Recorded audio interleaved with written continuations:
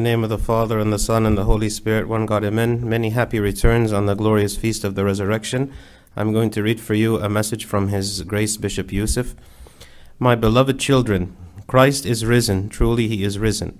Who is like the Lord our God? His mercies outnumber the sand of the sea. His generous love is beyond measure.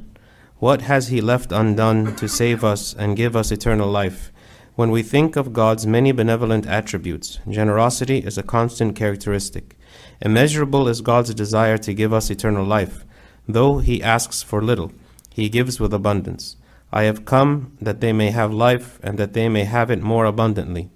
He offered Himself as a sacrifice of love, and His precious blood was shed as a ransom for the human race. His glorious resurrection assures the world that a resurrection awaits each one of us.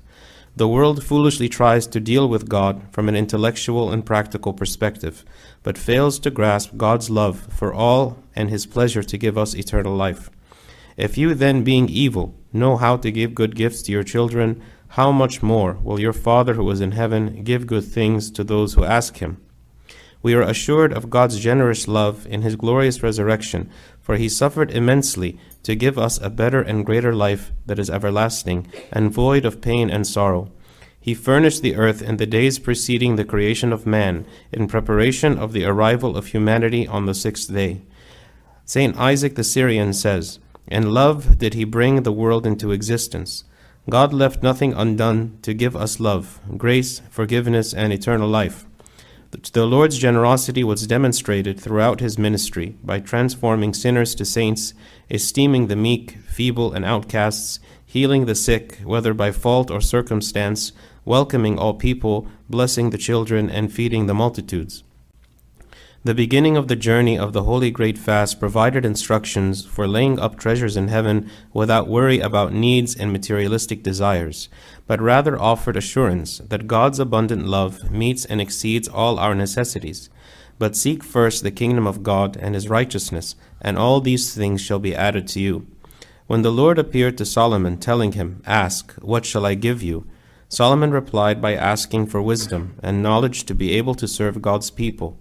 The Lord responded with great generosity by granting Solomon's humble request and added more and more. The Lord expects us to be generous with others. He prepared His nation to show kindness toward the Gentiles, for He desired to save all humanity. The stranger who dwells among you shall be to you as one born among you, and you shall love him as yourself. For you were strangers in the land of Egypt. I am the Lord your God. We should never forget God's generous love, forgiveness, and grace, and the many challenges we face every day. Even if you feel empty of love for others, let His love fill your heart, and it will naturally pour out of you. All that we can possess in life can either be drops of oil, like that which ignited the glow in the lanterns of the wise virgins, or we can become dark and hollow vessels like what the foolish virgins possessed, because their souls were spiritually vacant. Faith is the vessel, and love is the content. The entire world, those from the time of creation until those yet to come and receive the Lord in His glory, were granted the grace of His holy resurrection. Grace is a feature of God's generosity. No one deserves it, and no one can earn it, but the Lord Christ is pleased to give it with abundance. Heal the sick, cleanse the lepers, raise the dead, cast out demons. Freely you have received, freely give. He expects us to be like Him, generous in love, gracious in speech, and considerate in all conduct. We have no enemies except Satan. Abundant is God's willingness to forgive all our sins. Therefore do not hesitate to forgive others. Christ the Lord made Himself the acceptable sacrifice, upon whom the burdens of the people's sins are laid. He gave us the mystery of confession for constant renewal and refreshment of our souls from the bondage of sin. In Him we have redemption through His blood, the forgiveness of sins according to the riches of His grace, which He made to abound toward us in all wisdom and prudence. With grateful and joyful hearts, let us reflect daily on Christ's glorious resurrection and His abundant love, grace, forgiveness, and the eternal life He has prepared for us, so that our hearts may be broadened with generosity toward all people. Through the intercession and prayers of Saint Mary, all the angels and saints, we ask the Lord to preserve the life of our beloved Father, His Holiness Pope Tawadros II, the 118th Pope of Alexandria, and Patriarch of the See of St. Mark, and to keep him on his throne for many years and peaceful times. Glory be to God forever. Signed, Bishop Yusuf, Bishop, Coptic Orthodox Diocese of the Southern United States. In the name of the Father, and the Son, and the Holy Spirit, one God. Amen. I want to reflect very briefly today on some of the benefits of the resurrection of Christ. That maybe for us, the resurrection is simply a one-time-a-year event where we come to the church at night on a specific day, and maybe for many of us, this is the only day that we come to church, or we come to church only on feast days. But the only true way to benefit from the resurrection is to live the resurrection on a daily basis, to live this life of renewal. So I want to speak about what are the benefits. What are the benefits of the resurrection of Christ? We read in 1 Corinthians 15, "But now Christ is risen from the dead and has become the first fruits of those who have fallen asleep." Meaning what Christ went through, his death and his resurrection, is simply the prototype of what we will all experience, that we also will die and we also will be resurrected with him. So what are the gifts and the benefits that are granted to us through the resurrection of Christ? One is the assurance of his deity. In Romans 1:4 it says, "Declared to be the Son of God with power according to the Spirit of holiness by the resurrection from the dead."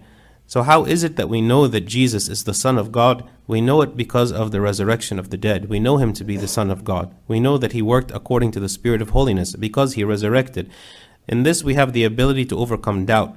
Many of us go through different doubts in our lives in various situations that we encounter and go through.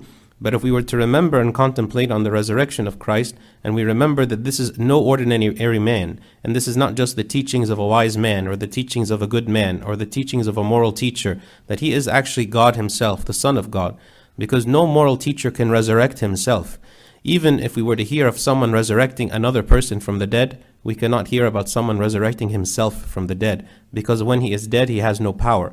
And yet Christ, death does not overcome him. Death does not consume him. He is actually Lord over death, just as he is Lord over life. So when we want to understand who is this man, Jesus Christ, we don't have to look at the miracles. We don't even have to look at his teachings. All we have to look at is the event of the resurrection from the dead. And that tells us everything we need to know about him, that he is in fact God, that he is deity. And so when we remember this, it gives us the ability to overcome doubt. Another benefit that we have from his resurrection is a heavenly inheritance, that we actually inherit something with him. He did not simply resurrect to demonstrate his power so that we can look at him and point and say, "Oh wow, God is powerful, look, he resurrected from the dead." No, he resurrected from the dead so that we can also be resurrected from the dead. He did not need to die to begin with. He did not need to be resurrected. He was already alive. There was no way actually he could be actually dead. In his body he was dead, but in his spirit as God in heaven he cannot die.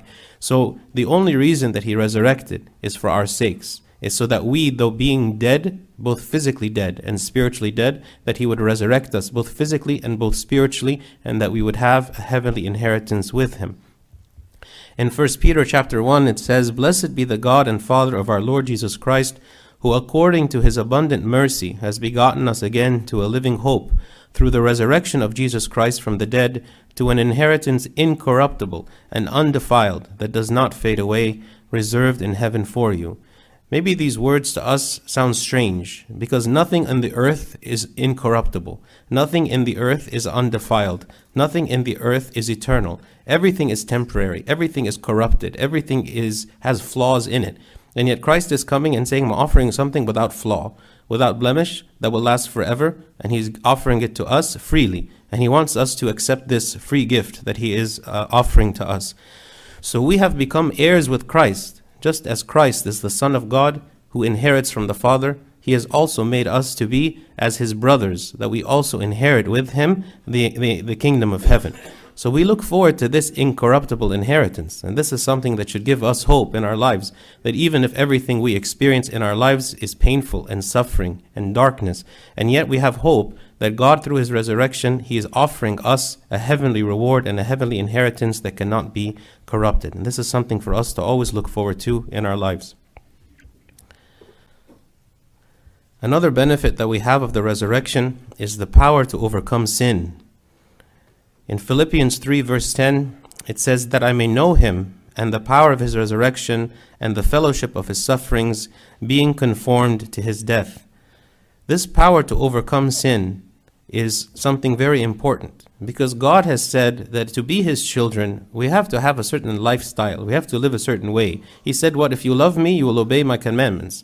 So how is it that we will obey the commandments of this pure and righteous God, who is eternal, who is perfect, who has such a high standard of morality and of goodness and of holiness, and he wants us all to be this way? How can we ever imagine that any of us could live according to his standard? Maybe even those of us who are parents set a standard for our children to obey that is even too high for them to reach. So how much more God, who is holy and righteous, is going to set a standard that is beyond our ability to reach? This is why we need the power of God himself working in us through the Holy Spirit. And the resurrection is this power that allows us to be resurrected, not only at the end of our life, but to be resurrected from the beginning of our walk with Christ. Now, we are resurrected in baptism. When we are submerged in the water, we die with Christ, and when we come up out of the water, we are resurrected with him. And in this resurrection, we are a new creation. We are not the same person. That even though we might look the same, and even though we might talk and act the same, but there is something changed inside of us, this power of the resurrection that allows me to live according to the way that Christ has called me to live. And in this resurrection, we begin to fight a spiritual war. That while before maybe I was a slave to this war, and there was no opportunity or chance for me to win, but now I become successful, and I can fight against the devil and overcome him through the power of God. But this power to overcome sin requires effort on my part. That yes, God gave us the tools, he gave us the ability to overcome sin, but we will not succeed if we do not use those tools. For instance, the resurrection is not something that happens once a year. As I said before, the resurrection happens daily, all the time. I have to be struggling and fighting this fight all the time in order for me to benefit from the resurrection of Christ. Another benefit of the resurrection is a joy that cannot be taken away from us. In John 16, it says, "Therefore you now have sorrow, but I will see you again, and your heart will rejoice, and your joy no one will take from you." Again, we compare our eternal joy to maybe the temporary joys that we have in our life. There is no temporary joy we have that will not end.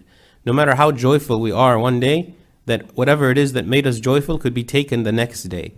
And so it is not because of any circumstance we experience, and it is not because of any possession that we have, or any relationship, or any family member, or any amount of money or possessions, or by any means anything at all that we have that could be what is going to grant us this eternal joy. But this eternal joy only comes from God, for the one thing that cannot be taken from us, which is this heavenly inheritance and the presence of God himself in our lives. So why is it that we rejoice? We rejoice, one, because even though the world has been corrupted, we have an incorruptible inheritance. We don't have to worry about thieves or murderers. We don't have to worry about anything in this world, that God has granted us victory over it. We don't have to spend our entire lives struggling in our careers. We don't have to spend our entire life trying to mend relationships. We don't have to spend our entire life struggling against those things that we cannot fix. That when whatever amount of effort that we put to fix things, to improve things, the things that are not fixed, the things that remain broken, we don't have to worry about those things, because there will be a day where those things will be removed, where those things will be eliminated, that anything corrupted, anything weak will be removed completely from us. So while we all struggle with many things and the many problems and the many crosses perhaps that we all carry, and yet we have to understand that these crosses are not forever. There is an end to this suffering, and there is an end to the pain, and there is an end to this corruption, that God is going to give us an incorruptible inheritance, something that is perfect and without flaw and without pain or suffering. Also, we look forward and we rejoice because we can be united with God, that the wall of separation that used to be between us and God the Father is broken, is removed, is torn, that it is no longer that a consequence of our own sins that we are separated from God, but that we have been reunited again with God through Christ. When we saw all the reenactment of the resurrection that we had earlier, the deacon on the outside is coming, and he's saying, "Open the doors." Why are the doors closed? The doors are closed because of the sin of Adam and Eve. That when they became separated from God and sin entered into the world and corruption entered into it and entered into the hearts of man, that we could no longer be united with God the Father the way that he wanted us to be from the beginning. God wanted us to be united with him. This was our natural state. Our natural state would be like Adam and Eve before the fall of man, that we were listening to the words of God speaking to us as he was walking in the garden and speaking to them, that we had all of our needs met, that we had complete peace and harmony between us and each other and between us and God. And yet all of this was broken. We sometimes forget when we speak about the earth and we say, well, this is the way that the world is. This is the way that we made the world. This is the way the world came to be as a result of our own choices. This is not the way God made the world. God intended something very different from us. So through the power of the resurrection, we can be restored to the original state that God created us to be, and we can be reunited again with God the way that He wanted us to be. And also for the first time, we rejoice because we are able to obey God's commandments. For the first time we're able to obey. There is a possibility, there is a hope that we can grow spiritually, that we can fight against sin, and that we can succeed and overcome. Another benefit of the resurrection is the ability to persevere to the end. In 2 Corinthians 4 verse 16, it says, "Therefore we do not lose heart, even though our outward man is perishing, yet the inward man is being renewed day by day." Even though the outward man is perishing, yet the inward man is being renewed day by day. What is this outward man that's perishing? This is our bodies. We are all perishing. We are all going to grow old, and we will eventually die. And in this process, we're going to begin to lose even our faculties and our strengths and everything. This is the outward man that is perishing. No one can deny this, whether you believe in God or not. You cannot deny that the outward man is perishing. So, but what about the inward man? The inward man that is formed in us and strengthened in us through our baptism and through our participation in the sacraments, this is what is being renewed. And this renewal allows us to persevere in our life of faith to the end, because we have a hope, and so we continue to persevere in order for us to realize the hope that we have. Like a person who is training for a competition, they continue to get stronger and stronger and stronger as their training continues. And we also are in training. This is why that in order for us, again, to benefit from the resurrection, it cannot be a once-a-year thing. A once-a-year attendance of a resurrection liturgy is not going to make us realize the power of the resurrection. It is not attending a liturgy for resurrection that is going to make the power of the resurrection apparent in my life. It is through the daily renewal, the daily working every day in order for me to realize this power and persevere to the end. And if we continue to work in it, it will get easier. Maybe for some of us, we feel like this is too much of a leap for me to change a lifestyle such that's so different from the lifestyle that God is calling me for. But God helps me in this process if we seek it, if we want it, and God allows it to be easier for me as we begin to grow and change. Another benefit of the resurrection is that He sows within us a desire to always be united with Him, that we want to be with Him. That maybe when we live in darkness, the last thing we want is to be with God. Maybe when we are living a life of sin, we will be like Adam, that when we begin to hear the sound of God walking, instead of running to Him and wanting to embrace Him, we run the other way and we hide from Him. This is the life of darkness. But through the power of the resurrection, this is broken. And it is no longer that I flee for Him, because I do not see Him just as a judge who is ready to pounce on me and to condemn me. Instead, I see Him as the loving Christ who was on the cross for me in order for me to be saved from my own sin. That He was not so disgusted by my sin that He would not come close to me, just as He came close to the lepers and He touched them in order for them to be healed. So even if we see ourselves as lepers, as we see ourselves as people living in darkness, people that are far from God, and we ask ourselves, how is it that God could come? How is it that God could come and touch me and change my life? Well, He's already given us the answer. He's already come and He's touched the lives of people and He has transformed them. Romans chapter 6, it says, "For if we have been united together in the likeness of death, certainly we also shall be in the likeness of His resurrection." We have a desire for this. We have a desire to be with God and to approach Him and to believe that He was not going to cast us out, but instead He is going to forgive us and accept us. The final benefit I'm going to speak about the resurrection is a security from losing all that we have. We all naturally want to possess. We all feel a sense of security in our possessions and the things that we have. Our identity is tied up with what we have. And I don't mean just materialistic things. There are many things that we have. We have our mental faculties. We have our jobs. We have our families. We have so many things. If we were to actually, if you were going to remove absolutely every single thing from me, then I think I would lose completely my identity of who I am in this world. But with God, we don't have to have this. With God, we have a greater identity. When we speak about we are citizens of heaven, Our citizenship in heaven exists whether or not our citizenship on earth is revoked or not. It cannot be affected. It cannot be touched. 2 Corinthians chapter 5, it says, "For we know that if our earthly house, this tent, is destroyed, we have a building from God, a house not made with hands, eternal in the heavens." This earthly house he's speaking about is our body. And this tent being destroyed means that our body is dying. The greatest thing that we have is our bodies, that we think of in our lives. The thing we want to protect the most is our flesh. The things we want to care for, the things we want to escape harm, is because our bodies to us are so precious. And this is why death is so difficult, because we are saying that in death, the thing that I care about the most in my life, which is my actual body, is going to disintegrate, is going to die. It's not going to exist anymore. And this is what makes death so frightening. But that's what makes resurrection so powerful, is because it offers the solution to the greatest problem that we as human beings have, the solution for death. The thing that we don't want to speak about, the things that we want to think about. For instance, when it comes time to think about funeral preparations, most people don't want to think about it. They don't want to talk about it. They don't want to think that this is going to be a real event that happens to them. We try to blind our eyes so that we try to put off this day as though that this day is never going to come. But the resurrection makes it such that we do not have to be afraid of this day.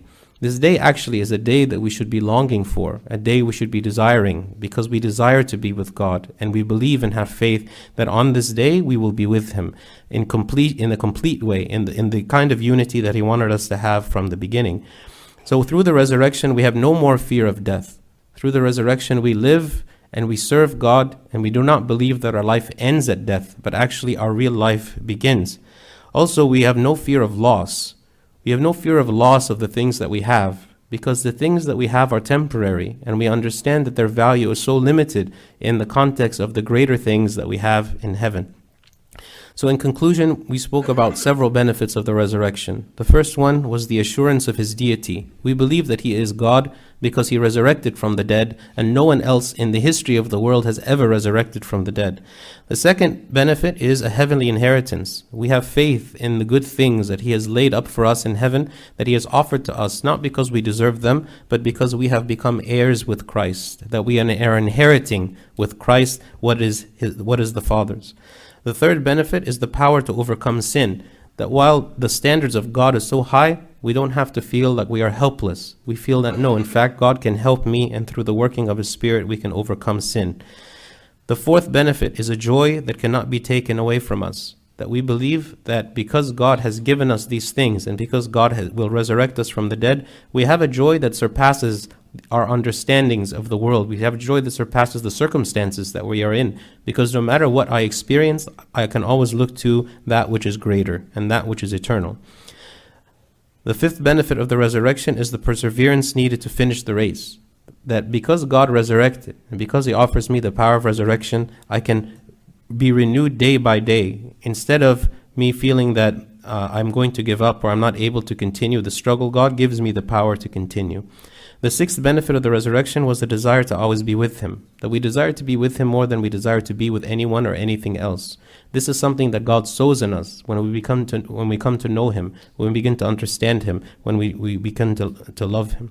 And the final benefit we spoke about was the security from losing all that we have, that God becomes our security, not any person and not anything in the world. So may God grant us the knowledge of the benefits of His resurrection and motivate us to work, to be renewed day by day in Him, and to participate in the church and His sacraments that He allowed for our sanctification. And glory be to God forever. Amen.